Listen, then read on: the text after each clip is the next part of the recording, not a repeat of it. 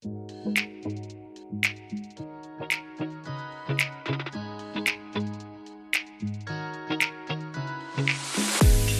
the studios of the Private Client Network in Midtown Manhattan, welcome to Luxury on Location. This dynamic podcast features conversations with luxury realtor Kevin Sneddon, founder of the Private Client Network at Compass, and his Private Client Network partners. In this, our second episode of Season 2, Kevin will be speaking with Nicholas Brown, our Private Client Network partner in Atlanta. Nicholas is a top broker in the Atlanta luxury market, and here's why. Nicholas has been selling luxury real estate in Atlanta since 2010. During this time, he has consistently ranked as one of the top 5 sales agents in Atlanta. In fact, Nicholas has sold over $765 million in luxury real estate since 2010, including over $165 million in 2021 alone. Prior to his real estate career, Nicholas worked for leading global corporations, including Ritz-Carlton, BMW, Mercedes-Benz, and Stella Artois. Nicholas has clearly leveraged this experience to excel in the Atlanta luxury real estate arena. What we admire most about Nicholas is his passion, his drive, and his overall professionalism. We are so fortunate to have Nicholas in our Private Client Network, and we are delighted to have him as our featured guest on Luxury on Location. Hello, Nicholas Brown. Welcome to Luxury on Location. Hey, Kevin. How are you? Thanks for having me. I appreciate it. Excellent. Really pleased to have you in the network. Really gotten to know you over the years and very excited for this conversation. I think our listeners will enjoy it as well.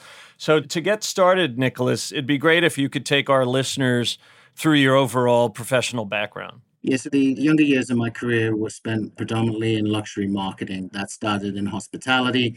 So I did my management training in hotel catering and institutional management. That was done in the UK. I was very fortunate during that degree period where I was sent to the United States to do an internship. That internship was split between Chicago and Amelia Island. During that period of time, I was working for the Ritz-Carlton hotel chain, which is obviously a phenomenal luxury brand. Learned a lot under that brand. And at the same time, I met my future wife. I did return back to the UK to finish my schooling. From there, that took me on into European luxury hospitality management, which also segued into the other brands you mentioned, Stella Artois, BMW, Mercedes.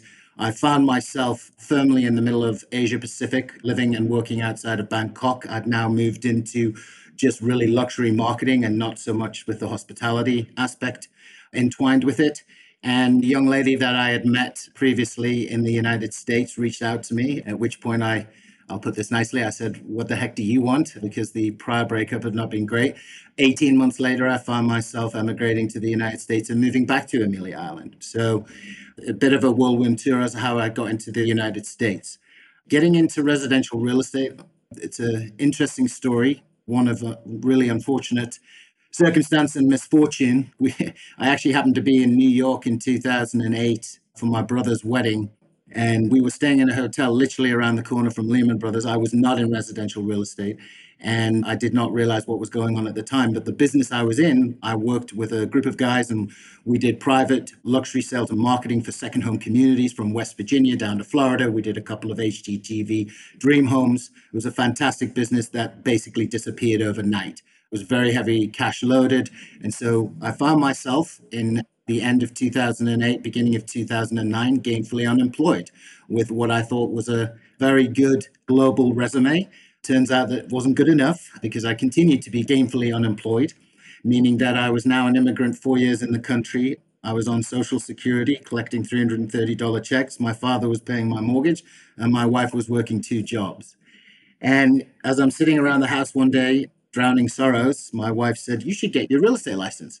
And I sort of laughed that off, saying, I don't know anything about sales. I don't really know anything about real estate. And as time went on, and I realized that no one was responding to my multiple resume applications for jobs throughout the city, that I was left to fend for myself. So I made the decision early 2009 to go get my residential real estate license. Quite refreshing. All of a sudden, after no one wanted to speak to me, now I'm interviewing with lots of brokerages and I'm the best thing since sliced bread. I now realize it was because I had a pulse and no one else was walking in the door in 2009. But that really was my entry into residential real estate. I was very fortunate to fall into a good geographical area that allowed me to move as the market came back from the '08-'09 crisis. And the rest is history. It is probably, at the time, it was single-handedly the worst possible thing that had ever happened in my life. Looking back now upon reflection, there was definitely a reason for it. And it turns out it was single-handedly the best thing that ever happened to my wife. I have to give testament to my wife, Teresa, because she was the one who forced me to do it. So she deserves the most accolade. Wow, that's really an incredible background story, Nicholas. A lot of people get into real estate, myself included, coming off a former career. I was in financial services. You were obviously in luxury marketing. I think at the time that you got into real estate, it was a tough landscape to navigate. And even though you had no real estate experience, I could imagine that those firms in Atlanta saw your business acumen and were like, these are the type of people that we need to sort of navigate this market going forward. So I'm sure that that's what you relied upon. Tell us about your first couple of deals. How did you get going in real estate? Well, yeah, good. So I started with Keller Williams very early on in my career, and there was a 92-year-old trainer there by the name of Barbara Kyle. And there was this program called 443. You had to get four listings, four buyers, and three closings in a 90-day period. And of course, I took it as a challenge. And let's be very clear, I was desperate not to be on Social Security. In fact, my first couple of deals, Kevin, were not big enough for me to be able to take the check. So I had the brokerage hold the check so I could keep with the $330 checks Right. until I'd made enough money to move out of that. But Barbara Kyle, single-handedly for me, she took the focus of what I knew and all of my transferable skills from the prior career that I'd had and helped me apply it towards residential real estate. And honestly, it was an aha moment for me. It was a light bulb that went off. I spent my life being about relationships, serving people, understanding people, their wants, needs, and desires. So there was a tremendous sort of opportunity for me to move in that direction, even though I didn't have any sales experience, which now upon reflection, I'm kind of glad I didn't, because that was the best incubator period of time that I could have ever gone into. It was difficult. I was a counselor. I was dealing with short sales and foreclosures in a market no one had ever seen before. So even though I was new, I was alongside 30-year veterans who were like, I've never seen this. We don't know what to do. So I was just accelerating that learning curve as fast as I could in order to help people. And going back to Barbara, she just was an absolute pistol. And unfortunately, she's passed now. I used to call her the young lady. She was certainly not the young lady, but she was a spitfire like a young lady. And she just basically laid down the law and said, you need to do this. If you do this, this will happen. If you do this. And I was a sponge and I needed that in my world. And I did it and it worked. And then it worked a little bit more. And then all of a sudden it got a great amount of velocity and business started to grow. So just being honest and genuine and listening to people and helping them through that period of distress, and obviously being able to formulate relationships fairly quickly was a huge kickstart to my business. They say it's the people that you meet along your journey that really sort of help you shape who you ultimately become, whether that's personally or professionally. So it sounds like Barbara was a really important person in your professional career. Very, without doubt. Wow, that's really, and I just want to say right now, I really appreciate your honesty. You're being very honest and genuine with us. And I think our listeners will appreciate that. In our industry, as you know, there's a lot of smoke and mirrors, and brokers put themselves out there like they're curing cancer and they can do no wrong and they walk on water. But we all know how difficult it is behind the scenes and how, humble you have to be and how hard you have to work to really persevere in this. And it's clear to me, your back was up against the wall and you just fought your way through it.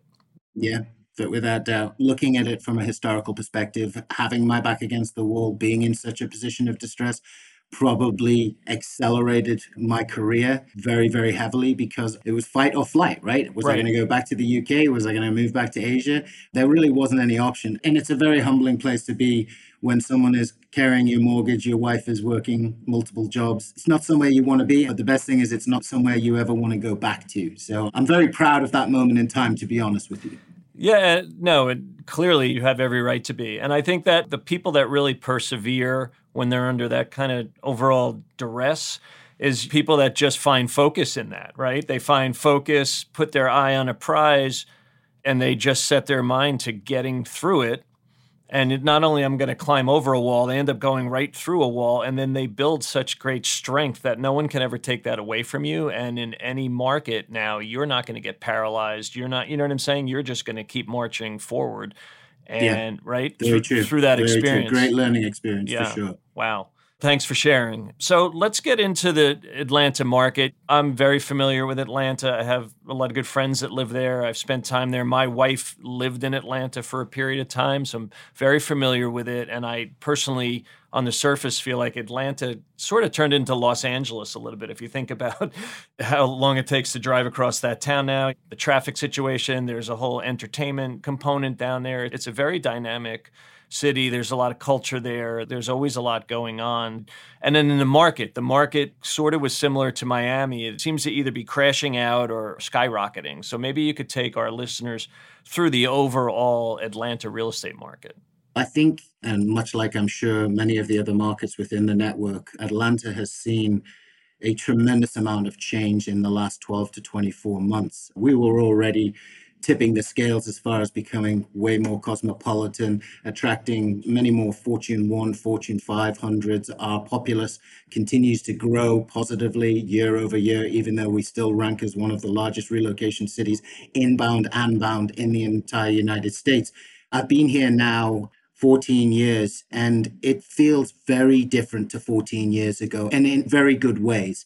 I think we have better entertainment, we have better real estate, we have better restaurants, we have a much more diverse population here. I love that. We have 600,000 expats that live inside the 22 counties. So it's really refreshing to meet. My son goes to the Atlanta International School. That school has 68 languages. So Atlanta for me has changed very dynamically on many fronts. The wealth aspect has changed fundamentally. So price points of homes have changed very aggressively. What was the norm and is the norm have changed monstrously. So it is seen an evolution, but I really believe that it's still very early on in its growth trajectory. Obviously, everyone says, well, Atlanta was put on the map because of the Olympics, and Atlanta's on the map because of the Hartsfield-Jackson Airport, which is very true. One of the best amenities we have is that airport, and it makes life extraordinarily easy, which is part of the reason that we obviously attract some of the bigger companies. But we've turned the corner. We've moved from a red to a blue state, and we are now attracting the likes of Google and Microsoft and just larger corporations that we never had before. And they're opening multiple offices. They're opening data centers. So it seems like there's a bigger light, and the pandemic has shone that on. I mean, there was obviously a lot of submarkets like Austin and so on and so forth that really benefited. I feel like we've really benefited, and people feel that there's significant value in real estate here. And to be fair, compared to a lot of the other markets within the network and around the country, we're seen as a value proposition. So I believe that, there's a lot of naysayers at the moment saying, well, we've got ahead of our skis. We're going to be moving back from a price point perspective. I'm not seeing that. I think we're early, and I think we're going to keep moving north. There might be a little bit of a contraction here with interest rates and inflation and so on and so forth, but I think this has all been very positive for Atlanta as a whole. So real estate has just gotten more expensive in Atlanta, and you feel it's going to continue to get more expensive? I do. Yeah. I mean, I think you'd asked me to sort of mention a couple of things with regard to sort of what do we do as an overall volume for a market. Now, we're definitely not even going to touch the surface of some of our California markets and so on and so forth, or New York, but the rolling 12 months, we're retailing around 109,000 homes at about $45 billion. Highest sale in that market is 18.1 million. So we have a lot of transactions that land between that 5 million and 18.1, but that's really the upper end of the market. If you're playing in that, I mean, the highest sale on record is just a little over 20 million for the Atlanta market. So what's the average sale price point in Atlanta? Depends. We are made up of 22 counties, so it really depends on where you're really focusing. But I mean, if we're looking inside the perimeter, average price is about 1.49 million. Mm-hmm. Okay. Somewhere in the vicinity of that. And just tremendous velocity, right? Which was really sort of grew exponentially through COVID. Yeah, I mean, much like a lot of the markets, it was truly insane. And we were very blessed to be able to be considered essential by the local government So we did get to work through all of that, but it was very unexpected. I mean, we went through that initial period of lockdown and we thought the world was ending and business was going to collapse, and the absolute opposite happened. What was 2 million is now 3.5 million. What was 3.5 million is now 5 million. So dynamic shift from a price perspective based on that demand. And it hasn't slowed. I mean, even with the rates moving, we're running at such low inventory. I mean, in some of our better markets, we're still under 2 months of inventory. And as we all know, 6 months of inventory is a balanced market. So we're super, super low. And again, listen, locally, the sellers that have 3% interest rates are staying where they are. They're hunkering down. They're not going to jump into taking a 6.25 rate. But we are still moving and relocating people out very aggressively. So that is going to keep our market fairly robust. So we'll have a little bit of lockup locally, but we're still going to transact, I think, a very healthy amount. I mean, albeit it'll be down on 2021 and 2020, but I still feel confident that our market is going to move very healthily throughout 2023. Right. So when you talk about price points sort of escalating, there's obviously a supply and demand dynamic, but through COVID, it's also like a market like in Atlanta, like in Austin, like in Nashville, where you've got people from California, people from New York and the rest of the Northeast, where they land in these markets and they're like, wow, that's inexpensive. 2 million for that. I'll pay 2.5 for that, right? Like, are those the folks that really drove the prices north? I'd love to say that it was just who it was. I think you have a lot of wealth in Atlanta that people underestimate. And we had a significant move in our market actually to some of our submarkets that are outside the perimeter, Alpharetta and Roswell and so on and so forth, where price points there have become almost as expensive as Buckhead, which has just never happened. They've become really cachet. People didn't want to be in the hubbub anymore. They wanted to step away from areas of crime. They didn't have to work from home. So yes, we had a lot of people. I mean, I had so many customers coming from parts of the country that I'd never done business with before. But at the same time, we had so many people that just made this psychological decision to say, I'm going to get what I want. I'm going to pay for it. It better have a pool and I'll fight to the ends of the earth to win it. So it was super, super interesting. I can't say that I didn't watch a couple of people.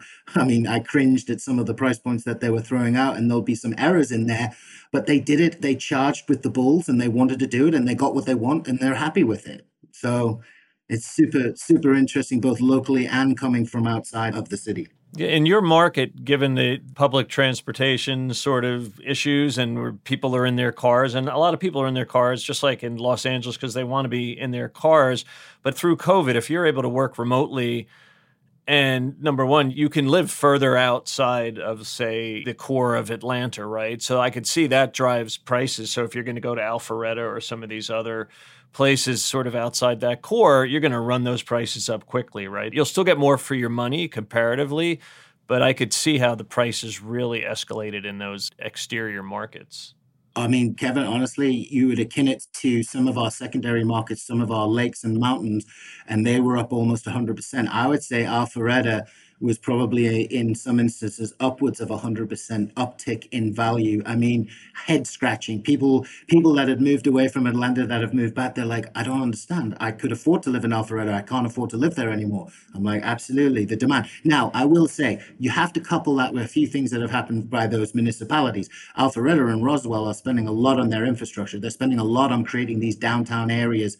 And you go there on a Saturday night and it's like college for adults. I mean, the streets are loaded.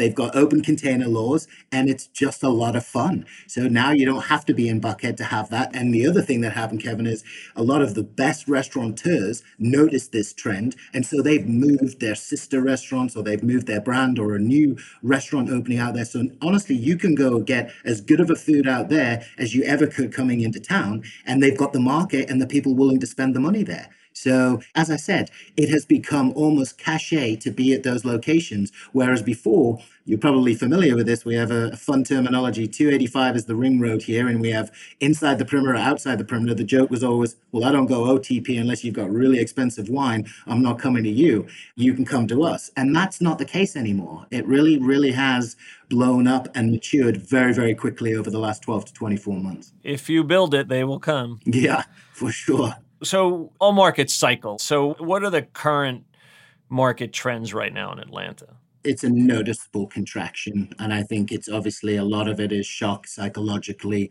tied to where those rates are. The good news is we do have a very healthy amount of cash transactions that occur. So obviously those individual purchases are less impacted by interest rates and so not bothered. However, those individuals tend to be the wealthier and they're looking and observing, seeing if there's going to be a significant market correction of some sort or pullback that will obviously dissipate prices. So it's a lot of people sort of in an observation period of time at this moment. Again, we're still moving. You will find that there are still all of the majority of the houses. If it comes, it's priced right, it's conditioned correctly. There might not be 10 offers on it, but you're going to have two and three. It's going to go at list or above. We have managed to, and I'm really happy about this, we've pulled the exuberance out of the market, the stupidity out of the market, the one where I'm scratching my head going, this doesn't make any sense. Why would we be doing this? But the client is happy to do that. So that's sort of off the table. I think sellers who were putting on silly price points on their homes, 100, 200, 300 over what they should have been listed at, they are getting an education. They are being told very quickly by the market, we don't agree with your pricing. So the majority of the price reductions that we are seeing in our marketplace are from people who are ahead of their skis. Those that are accurate and are listening to their agent and understanding, we're still going in the first weekend. So yes, there's a lot of headwinds in front of us. I think headwinds continue to be inventory shortage, interest rates, inflation, but I still put up listings on a Thursday, start showings on a Friday, and have that thing under contract by Sunday evening. So it is not going to dynamically change, unfortunately, until we see rising tides with regard to inventory. Yeah, I mean, the terminology that we use with our clients is the markets have normalized, right? And to your point, It's welcome. Every market has its challenges for buyers, for sellers, but the market that we were in at the height of COVID was artificial to a large extent. So now the markets have normalized and you can be fine being normal. It doesn't have to be red hot. It doesn't have to be ice cold. It can be normal, right? And I think that's what's going on in many areas of the country. I would completely agree. And I agree with you. It is refreshing and needed because I think we could have pushed ourselves into bubble territory and brought the whole house of cards down. So I welcome the change at this moment in time. Agreed. So can you take our listeners through your business, how you set it up, how you operate it, all the dynamics associated with your particular business? Yeah, so when I first got into the business, I started obviously as an individual agent. I fell in quickly into new construction. That segment of my business grew very healthily over a 7 to 10 year period of time. Alongside that growth, some of the builders that I work with grew simultaneously, so they started moving into development. So really, one of the big reasons, other than obviously Mr. Revkin and the Compass brand as a whole, one of the large reasons that I moved my business from a smaller boutique brokerage in Atlanta over to Compass was because they were very pro team. And I was looking at my business, and here I am faced with multiple subdivisions that I'm looking to take on as an individual agent. And I'm saying to myself, well, that's not going to be possible. You're going to bring the house of cards down. I don't want to lose this segment of my business. And yet I don't want to give this segment of the business up either. So that was very much the catalyst to the growth of my business. We grew very quickly from myself and my operations manager, Carolyn, into 13 agents. That was then 2 admin, and the rest were all producing agents. In the middle of COVID, Kevin, I think much like a lot of us, there was periods of confusion, periods of discontent. So I actually took a look at the business model and I stripped it down. And so the original team was Brown Daniel Group. They are firmly and still in existence, but I restructured it and I did a reorganization. I hired a sales director and I put him in overall charge of all of the agents. And underneath Brown Daniel, that then segued into our resale division. So those agents specifically focus on buyers and sellers. We had a new development division, so that's our communities division. And then we had our new construction. So I have an individual that we do a lot of tear down new construction in this city. So that individual he works with a lot of our investors, but is always seeking lots for tear down that we obviously promote and sell to our builders and partner with them on the new construction. So we segued into that. And at the same time, I was looking at where my business had grown, and I now have these wonderful agents that are working alongside of me, but there was a huge disparity in price point, right? So they're early on in their career, and we're taking 200,000, 500,000 townhouses in Alpharetta or Duluth or Johns Creek, and I'm listing $5 million properties in town, and I was starting to get a little concerned with dilution of that luxury brand with Brown Daniel Group. So I separated and started a specific luxury division underneath as well. It sort of owns and operates on its own. It has its own website, it has its own marketing, it has its own branding, and it's just specifically luxury. So that's in essence how we structure ourselves, and it has worked very, very well. People who were struggling just as a resale agent became extraordinarily strong under their respective divisions. And I think the clients were very receptive to the fact that we had separated out the luxury.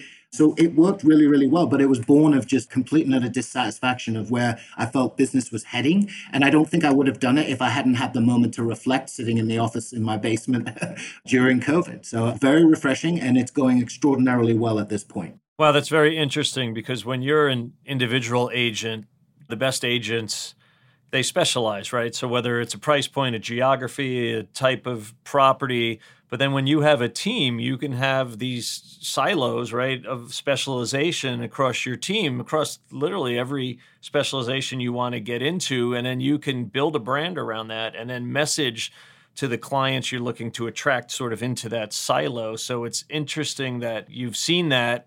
And you're not the first person that I've heard that runs a large team that has created these divisions. So it's really interesting to me because they're businesses within your business. They are. The best thing about it is what it has brought out in the characters that were given the autonomy to run those divisions. Really refreshing. A lot of acceleration, a lot of growth, and a lot of success. So that's been really refreshing to see. And everyone seems to be happy. I was always an advocate for, because I was capable, and I now realize not every agent is, and this is not a knock. It's just, I was always told you'll either be a buyer's agent or a listing agent. I said, well, I want to do it all. And you can do it all, but I don't know that everyone has the same capability to do everything. So it's been nice to be able to find places for people where they excel under that particular division, and they may not have excelled in the other particular division. So we've been able to move a few of the individuals around, and they've done extraordinarily well under it. And that, I think, is extraordinarily refreshing. It also broadens your own horizons, right? So if a client's coming to you typically for a $5 million sort of a buy or sell, but they have a friend or a colleague or whatever who's looking to buy a $200,000 rental property, they're not going to say to you, well, you don't really do that because you have all these divisions. And you say, oh, well, we'll just put you over here. And we have that specialization. So to me, it broadens your business reach, if you will. It does. Initially, there was a bit of a knee-jerk reaction from some of the clients. They're like, hold on a second, which bucket do I fall into? Are you sending me the team? Because the team are managing really basically everything $1 million and below, and I'm handling everything $1 million and above. And they were like, I better not get a knock on my door and you don't show up, which was pretty funny. But those individuals are still sending over referrals. Those referrals go to the resale team. Those referrals go to the individual that handles our investor properties. So it's really refreshing to be able to keep that in-house. And initially, Kevin, as we went through this, we had to figure out how we were pitching this, because I'm getting phone calls, and you don't ever want to say to someone, well, I don't want to take your $750,000 listing.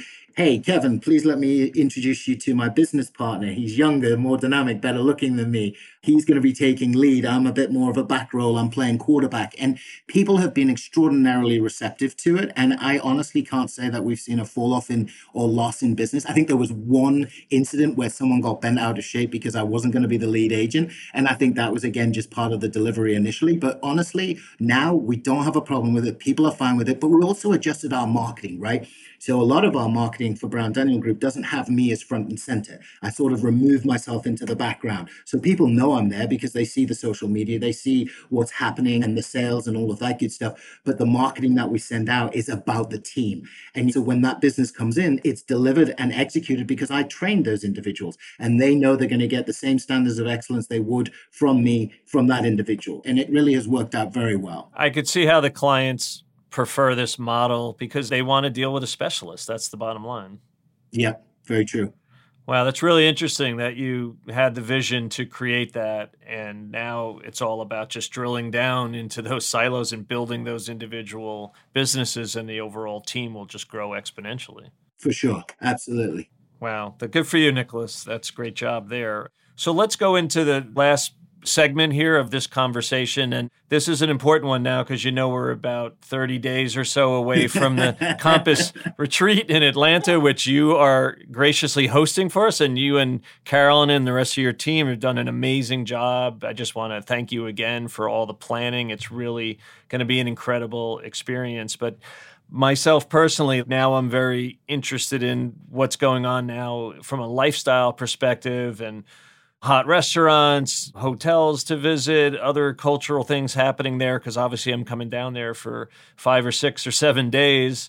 And maybe you could take our listeners through, number one, for you, what's a perfect day in the life of Atlanta? And then maybe you can tell us what's going on other scenes in that city. Sure. Well, I don't want to give away too much, but I am about to drop a couple of hopefully very exciting things in your lap, which I'm going to need your approval on before they go out to the entire network. But we have a great website coming at you. And we've actually figured out, bizarrely, how to make an app. So we have our own private client network app for the 2022 retreat. What I put in there for everyone is a list of all of the best bars in Buckhead and Midtown, all of the best restaurants. So you're going to have it all. There's a click for Uber. There's a click to each individual website. So you can look at menus and that sort of thing. So I think that'll be fun and exciting. But when you describe a day in Atlanta, I think I like to say that it's fun, food, and friends, right? You're always doing something along those lines, right? I think the nice thing about this city is you can have as much of it as you want or as little of it as you want. You want to be in the bars and the restaurants and the action, it's there, it's available. You want to be up till 4 o'clock in the morning, we can accommodate you. But it's also extraordinarily family friendly. And as I said earlier, as the city has become more cosmopolitan, we've added some excellent new restaurants that have just blown the food scene up and out of the water. But we also are very, very well known for some of our institutions. Institutional restaurants in and around our city have been here with 20, 25 years. They're staples. You never get a bad meal at any one of those. It's always good wine, good friends, good food.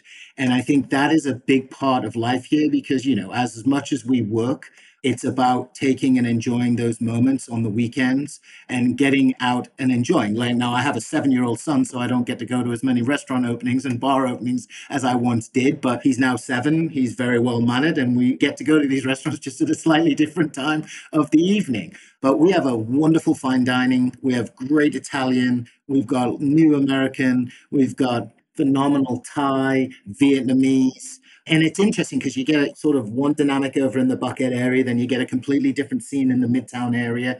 But I'm a big fan of a lot of our institutions like Aria Fine Dining Restaurant. I mean, I've never had a bad meal there. Sodo down in Old Fourth Ward Grant Park is probably the best Italian in the city. A lot of people don't even know about it. It's very small. It's probably 15 tables. It's difficult to get into. The menu doesn't change regularly, but it's been there 25 years and the food is exceptional. They have a scallop dish there that you would die for.